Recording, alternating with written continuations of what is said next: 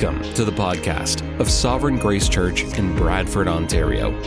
For more information about our church and for more messages, visit sovgracechurch.ca.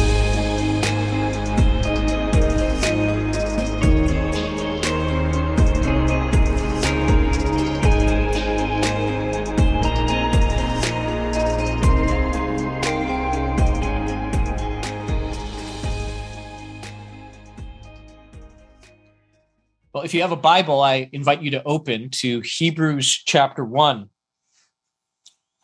Today, we're beginning a new series in the book of Hebrews called The Supremacy of Christ for the Endurance of the Saints.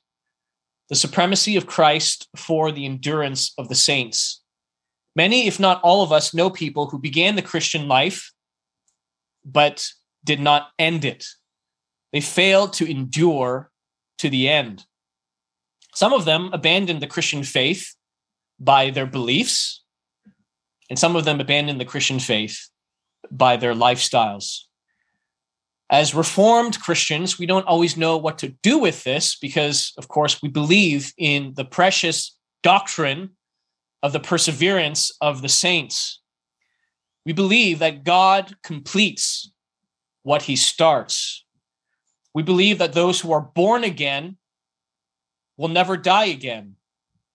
And we believe that Christ is the author and the perfecter of our faith. And that, as he promised in the Gospel of John, that no one will snatch his sheep out of his hands. All of that is gloriously true. But none of that changes the fact that we have to fight for faith. By the grace of God, we need to fight sin. We need to fight doubt, and we need to fight to endure. And that is what the book of Hebrews is all about. We don't know who wrote the book of Hebrews, but we do know that he wrote with a pastoral heart. Throughout this series, we're simply going to call him the apostle. The book of Hebrews is what you could call a written sermon.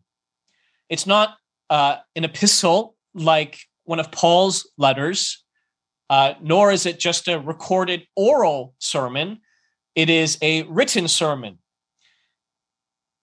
This apostle preaches on paper, first to the first century believers, and now across the centuries to us. Now, what's interesting is how this written sermon resembles sermons that we might hear preached today. The apostle alternates between explanation and exhortation.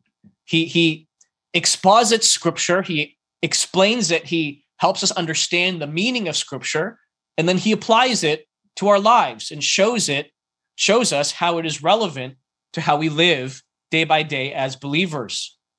And the main point of his sermon, the thesis statement of his sermon, you could say, is simply, do not give up. Fight for faith. Endure to the end. He wrote at a time when Christians were facing many different kinds of challenges to their faith. He talks about Christians having their property being plundered. There was persecution going on in society. He says that they had not suffered to the point of shedding their blood yet, but they were losing their property. They were being exiled from the cities that they were from. They were also facing the temptations to return to a sinful lifestyle, to return to the lifestyle that they left behind when they first professed faith in Christ. They were also facing the dangers of what you could simply call spiritual lethargy, where they were getting bored of Christ, of the gospel, of the doctrines of the Christian faith, and they were starting to yearn for novelty, for something that was new and revolutionary. And we obviously face similar obstacles today. In the midst of all these challenges, the apostle exhorts his original readers and us to fight to endure. Because if we do not fight to endure, our hearts will harden, we will fall away from the living God, and we will face God's judgment. Let me give you a few examples of this theme that runs through the entire book of Hebrews. Hebrews 2 verse 1 says, "Therefore, we must pay much closer attention to what we have heard, lest we drift away from it." Hebrews 3 verse 12, "Take care, brothers, lest there be in any of you an evil, unbelieving heart, leading you to fall away from the living God." Hebrews 4 verse 11, "Let us therefore strive to enter that rest, so that no one may fall by the same sort of disobedience." Hebrews 10 verse 36, "Therefore, do not throw away your confidence, which has a great reward, for you have need of endurance, so that when you have done the will of God, you may receive what is promised." Now, the question for us today, and the question for the first century believers that the apostle was originally writing to, is where does this endurance come from? Where do we get the strength to keep fighting, to keep going, and to not give up? When times are hard, or when we're in a state of spiritual depression or doubt, where do we get fresh fuel for the fires of our faith? Now, the answer might surprise you. I mean, we might think that it comes from the strength of our willpower, or from our fear of eternal punishment, or from a conviction that the Christian life is really the best way to live. And those factors are certainly relevant to one degree or another. But the primary answer that Hebrews gives us is that endurance comes from a high view of Christ. This is the key to endurance in the Christian life. It is seeing Christ as he truly is, supremely glorious, good, and worthy of worship. What we believe about Christ changes everything. It changes what we believe, it changes how we live, and it changes our capacity to endure. Without a high view of Christ, endurance becomes impossible. Nothing else is sufficient to keep us Christians, to help us to endure to the end. Not Christian morality, not even Christian community. Only a high view of Christ, glorious, supreme, worthy of worship, is sufficient to help us to endure to the end. If we have that view of Christ, we can actually endure, not only to the end, but endure with joy. We can endure with joy, no matter what toils or snares we face every day, no matter the efforts of the three great enemies of our faith, the world, the flesh, and the devil. No matter what seasons of life change around us, we will have strength to endure with joy when we see Christ as supremely glorious. That is why this series is called The Supremacy of Christ for the Endurance of the Saints. If we are to endure, we need a higher view of Christ in his glory, majesty, and worth. And if we devote ourselves to studying this book, that is exactly what we are going to get. And that begins with the first 4 verses of chapter 1. The apostle, rather than beginning like a typical letter with greetings and introductions, he launches immediately into a magnificent vision of Jesus Christ. These opening 4 verses of Hebrews are 4 of the most Christ-exalting, glorious descriptions of the person and work of Jesus Christ that you will find anywhere in the Bible. And they set the tone, not only for the rest of the book, but for our endurance as believers. So with all that said, let us read our text today, Hebrews chapter 1, verses 1 to 4. This is the word of the Lord. Long ago, at many times and in many ways, God spoke to our fathers by the prophets. But in these last days, he has spoken to us by his Son, whom he appointed the heir of all things, through whom also he created the world. He is the radiance of the glory of God and the exact imprint of his nature, and he upholds the universe by the word of his power.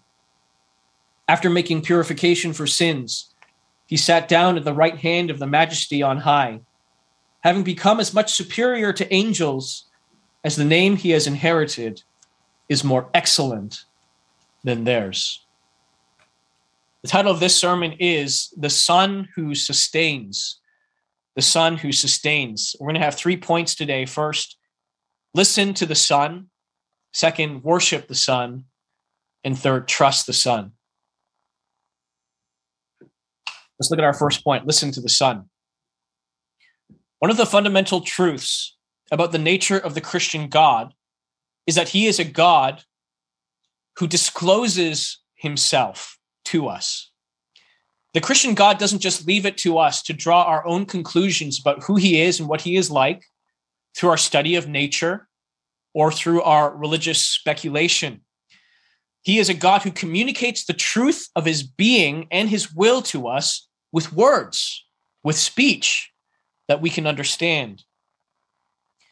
I love how the statement of faith of the Sovereign Grace Churches, our denomination, begins. It begins with this: our eternal, transcendent, all-glorious God, who forever exists as Father, Son, and Holy Spirit, is by his very nature a communicative being.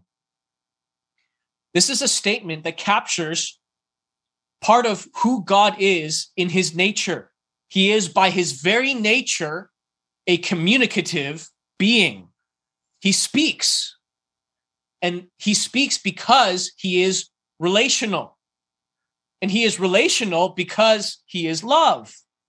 God is love, fundamentally in relation to the persons of the Trinity, and secondarily in relation to humanity. And therefore, he has communicated himself to us. Now, verse 1 and verse 2 give us 2 ways in which God has spoken. The first way is through the prophets. Look at verse 1. Long ago, at many times and in many ways, God spoke to our fathers by the prophets. It was God speaking through the prophets. Now, this should immediately put to rest any notion that the Old Testament is inferior to the New Testament.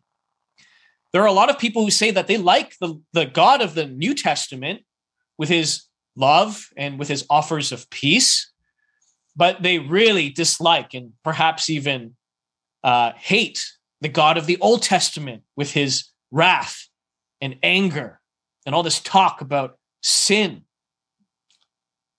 But Hebrews chapter 1, verse 1 tells us that it was God speaking through the prophets to our fathers. It was God speaking through Moses when he commanded Israel to destroy the Canaanite nations.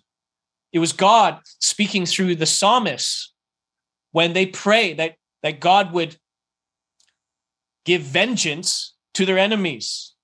It was God speaking through the prophet Isaiah when he denounced Israel's religious festivals and feasts because they refused to turn away from evil and do good. God was the one who was speaking by the prophets in many ways and at many times. He spoke mercy, yes, but he also spoke judgment. He spoke love, yes, but he also spoke his hatred of evil. There are parts in the Old Testament that, of course, are going to be hard for us to understand and to accept. But if we respond to those parts by refusing to listen to them or believe them, then we're not just rejecting ideas. We're not just rejecting parts of the Bible. We are rejecting who God has revealed himself to be. Now, the second way that God has spoken to us is in verse 2. But in these last days, he has spoken to us by his Son. Now, we need to note the contrast between verse 1 and verse 2 to highlight the significance of this statement. In verse 1, it says that God spoke by the prophets at many times and in many ways. But now, in these last days, God speaks in one way, just one way. He speaks by his Son. Divine revelation used to come through a diversity of different voices. But now it comes through a singular focus on Jesus Christ.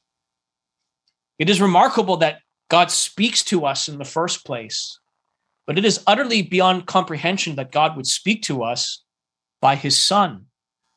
His communication couldn't be more personal. He didn't send just a servant or an envoy who just works for him. He sent his eternally begotten Son.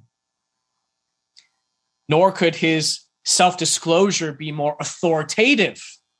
We can have absolute confidence in the truthfulness of God's revelation of himself, his communication of himself, because he does so through his Son. You know, the church father, Athanasius, wrote a biography of a man named Antony, who is largely seen as the father of the monastic movement. And Antony was seen as so wise and so holy that emperors would write to him and seek his advice. Yet this is what Antony said to his followers. Do not be astonished if an emperor writes to us, for he is a man, but rather wonder that God wrote the law for men and has spoken to us through his own Son. My friends, there is nothing greater than the truth that God has spoken to us through his own Son. No letter or phone call or text message or direct message from the greatest celebrity or the most powerful politician could compare to the unparalleled privilege of having God speak to us through his word by his Son. This is such a definitive moment in history that it marks the beginning of a new era in God's history of redemption. The apostle calls it in verse 2, these last days. The prophets, they all spoke long ago. That long ago capturing a time frame that spans thousands and thousands of years from the very dawn of creation. But all of that only served as an introduction, a footnote, if you will, to these last days that Christ has brought us into. The last days, they began with the coming of Christ, and they will end with the return of Christ. And that means that we, right now, live in the last days. It is no different from the designation that the apostle gives to the Hebrews. They lived in the last days, and we live in the last days. And that means that the word of Christ, the self-disclosure of God coming through his Son, continues to be definitive and conclusive for us. We don't need any more revelation. We have the prophets who prepared us for the coming of Christ. We have the words of Christ himself, and we have the apostles whom Christ commissioned to speak and to write on his behalf. And all of that is contained in the Bible. That is all we need.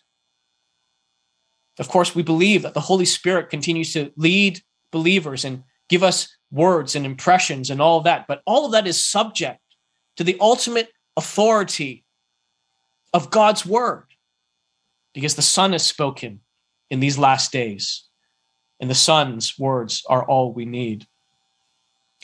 If we only grasp the wonder of this reality that God has spoken to us by his Son, then endurance in the Christian faith would not be so difficult. It's only a matter of time before wonder at God's word leads to the reading of God's word. And the reading of God's word alone will provide you with the nourishment to your soul that you need to stay vibrant in your walk with God. So many people fail to endure because they stop reading the Bible.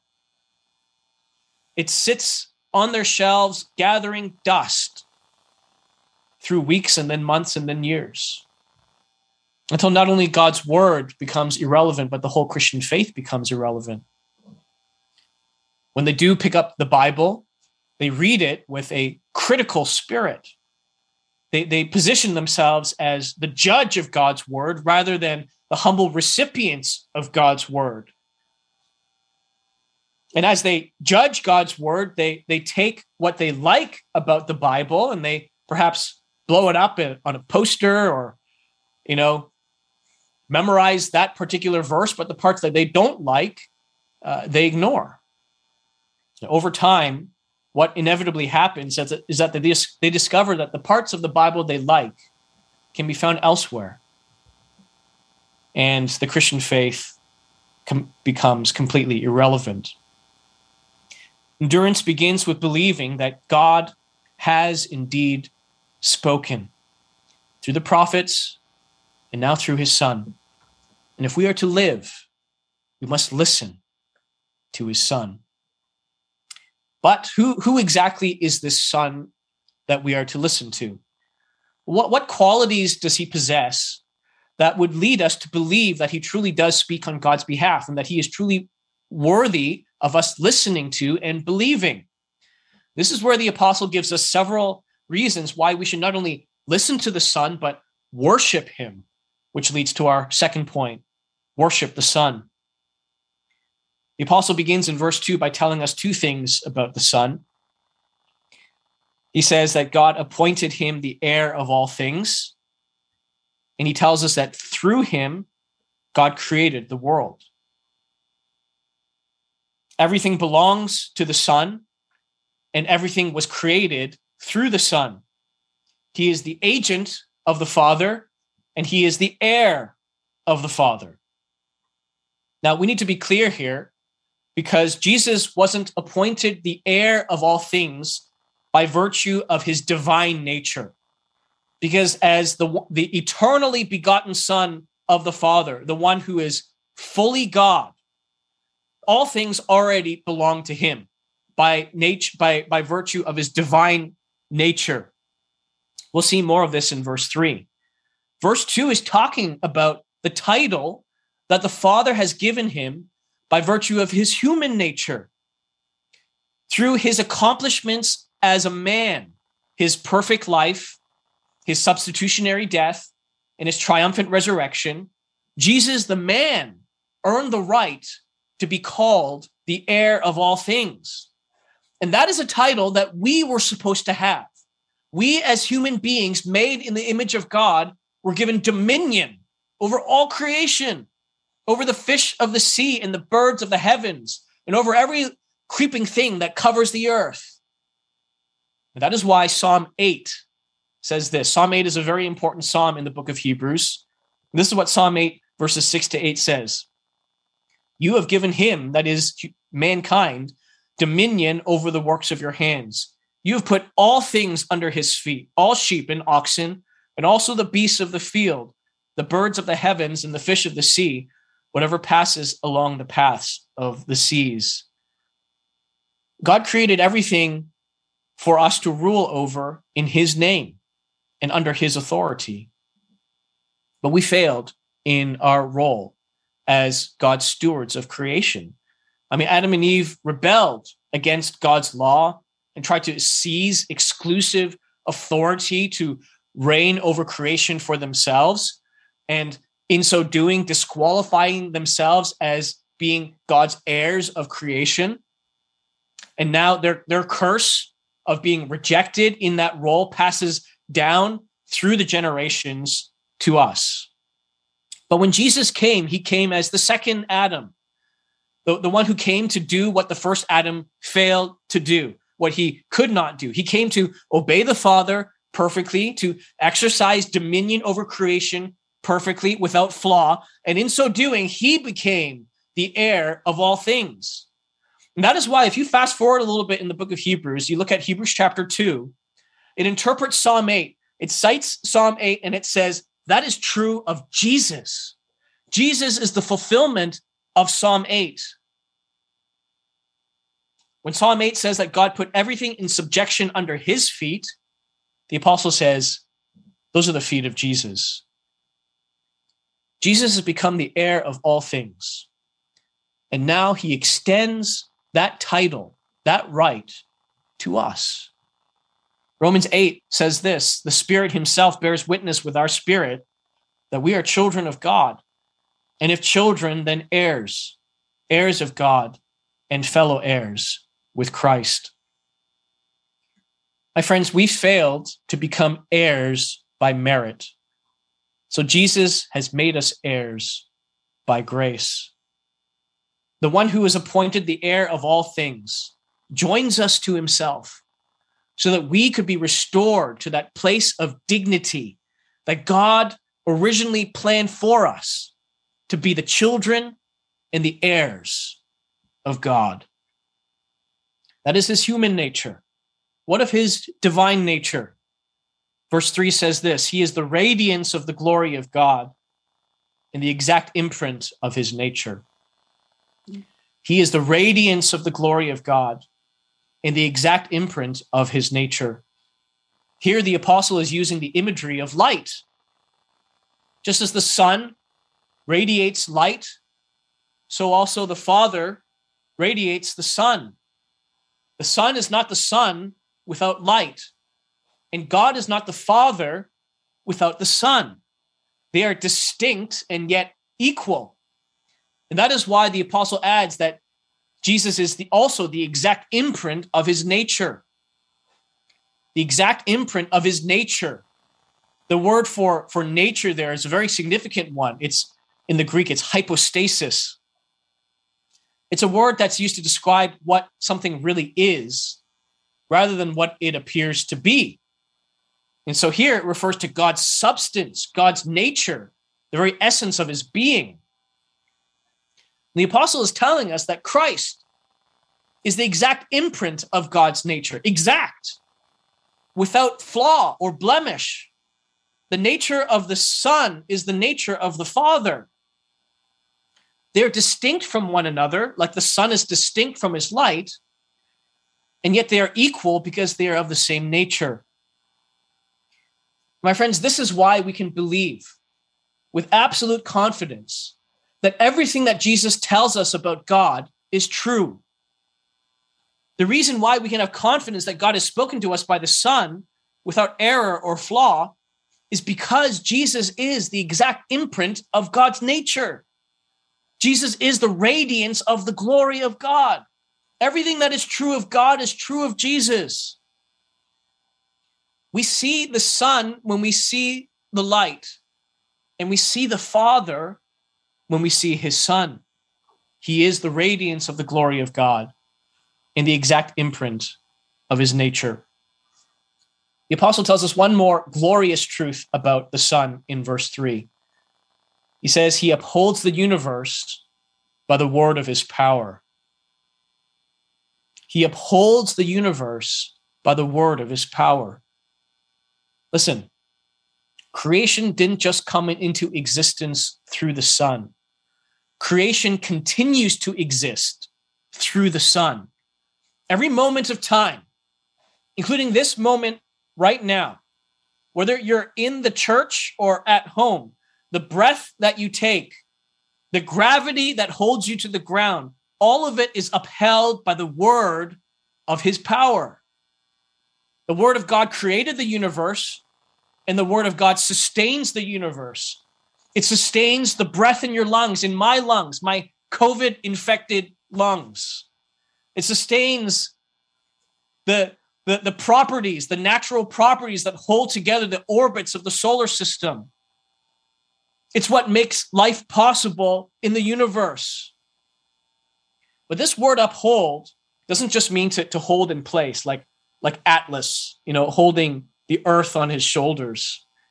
It has the meaning of actually carrying something to its intended objective. It has a teleological purpose. It's a purposeful upholding. Every molecule in the universe is headed towards its intended objective by the powerful word of the Son. Now, this teaches us another fundamental truth about the Christian God. That the Christian God is not just a God who set things up so that they could run by themselves. He actually set things up so that they could not run without him. Yes, there are natural laws in our universe that enable us to predict certain things. If I drop a ball, it's going to bounce back up. If I jump from the ground, the gravity is going to pull me back down. But the only reason why those natural laws are held in place is because Christ upholds them by the word of his power. They could be changed or removed in an instant. That is often when what we call miracles happen.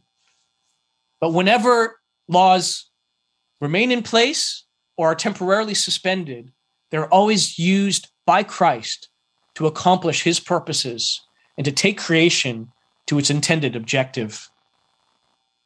And doesn't that lift your heart to worship him? Now, this is the glorious Son we're talking about. Jesus of Nazareth is the radiance of the glory of God and the exact imprint of his nature. And yet there's one more thing that Jesus came to do. One more thing that calls us not only to worship him as our creator and sustainer, but to trust him as our Savior. And this leads to our final point, trust the Son. Verse 3 ends like this. After making purification for sins, he sat down at the right hand of the Majesty on high. The apostle tells us that our creator and sustainer, the heir of all things, is also the one who made purification for sins. This is religious, ritualistic language that the apostle is using here. It's the language of the priestly ministry taken from the book of Leviticus, which is crucial, by the way. If we're going to understand the book of Hebrews, we need to understand the book of Leviticus, which is probably why not more people preach through the book of Hebrews. We all know how difficult it is to get through Leviticus.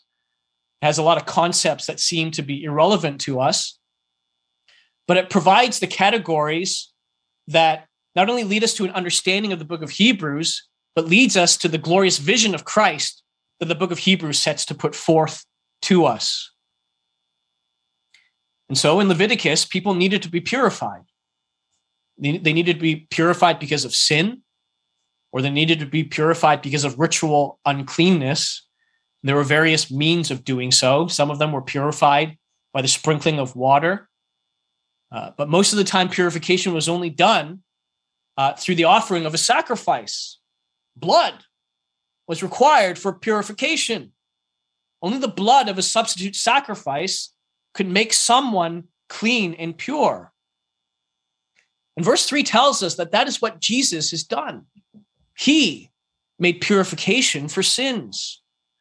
Except he didn't do that by offering an animal. He didn't do that simply by sprinkling some water on us. He made purification for sins by offering himself. As Jesus, the great high priest, stood in the Holy of Holies, he offered himself. This is one of the great themes of the entire book of Hebrews, that Jesus is both priest and sacrifice. He provided the single sacrifice through his death on the cross that washed away all our sins. And once he did, unlike the priests in Leviticus, he didn't have to wait for the next religious festival for him to offer another sacrifice. He didn't have to die again and again and again. He took a seat. He sat down at the right hand of the Majesty on high because his work was finished. His blood was shed on the cross and is completely sufficient for all our sins, past, present, and future. He offered himself once for all, the innocent for the guilty, the pure for the impure, the righteous for the sinner, so that we could be made pure and clean before our holy God. My friends, this is the Son of God. This is the Savior of the world. The one who is the radiance of the glory of God is also the Lamb who was slain. And this is why we listen to the Son, why we worship the Son, and why we trust the Son. It's because the one who sustains the universe by the word of his power chose not to sustain his very own life when he died on the cross.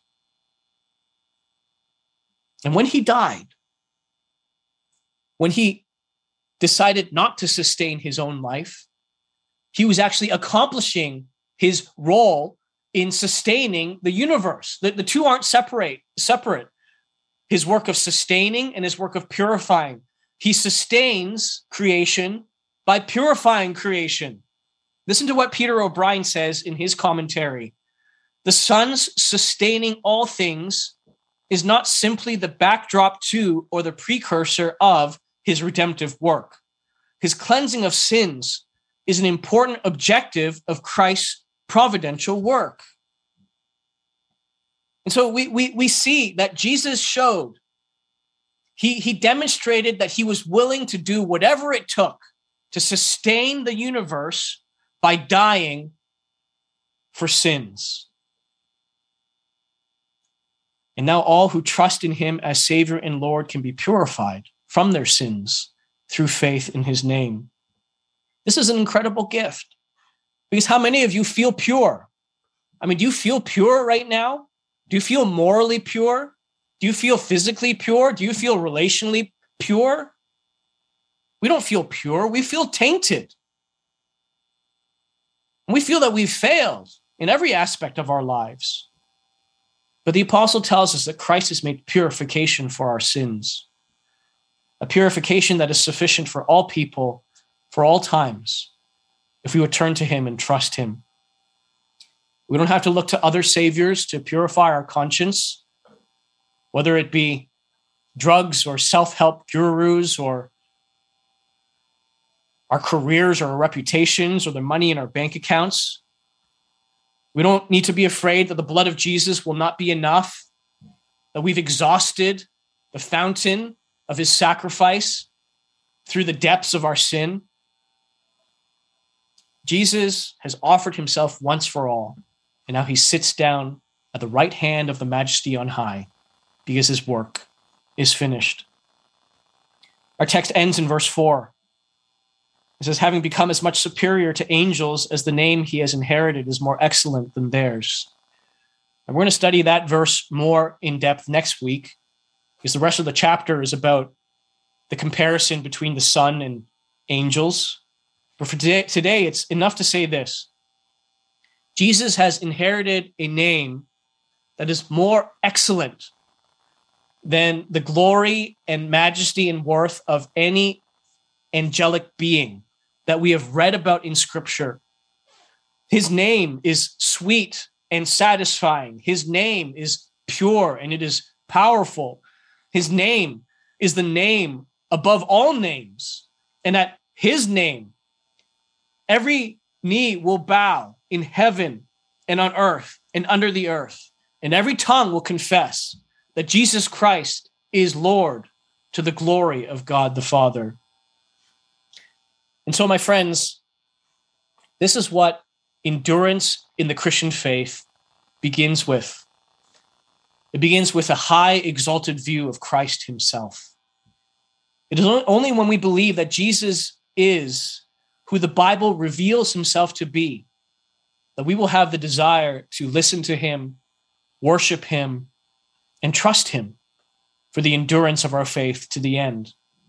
So today, if you find yourself weak in faith, waning in your convictions, beginning to drift away, then don't just look for a how-to manual or a pragmatic solution. You don't need a 5-step program to the recovery of your faith. What you need is Christ himself. You need the glorious Christ exalted as supreme and worthy of worship, the one who both is the radiance of the glory of God and the purifier of our sins. You need to know that Christ is the one who created you in your mother's womb. You need to know that Christ is the one who sustains you every moment of every day and carries you towards God's intended purposes for your life. And if you trust in him, you need to know that Christ has purified you from every stain of sin, including those stains that you are too ashamed to talk about. And so the book of Hebrews invites us this Sunday and in the subsequent Sundays as we walk through this book to come and listen to the glorious Christ, to worship him as the Son of God, and to trust him as the one who has given purification for our sins. Let's pray.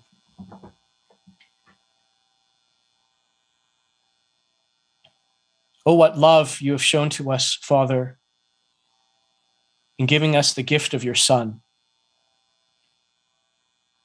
We know him. Many of us know him as the sacrifice for sin, but not many of us have truly grasped the reality of who he truly is from eternity. The glorious Son entered into our world to not only be our great high priest, but to be our sacrifice for sins.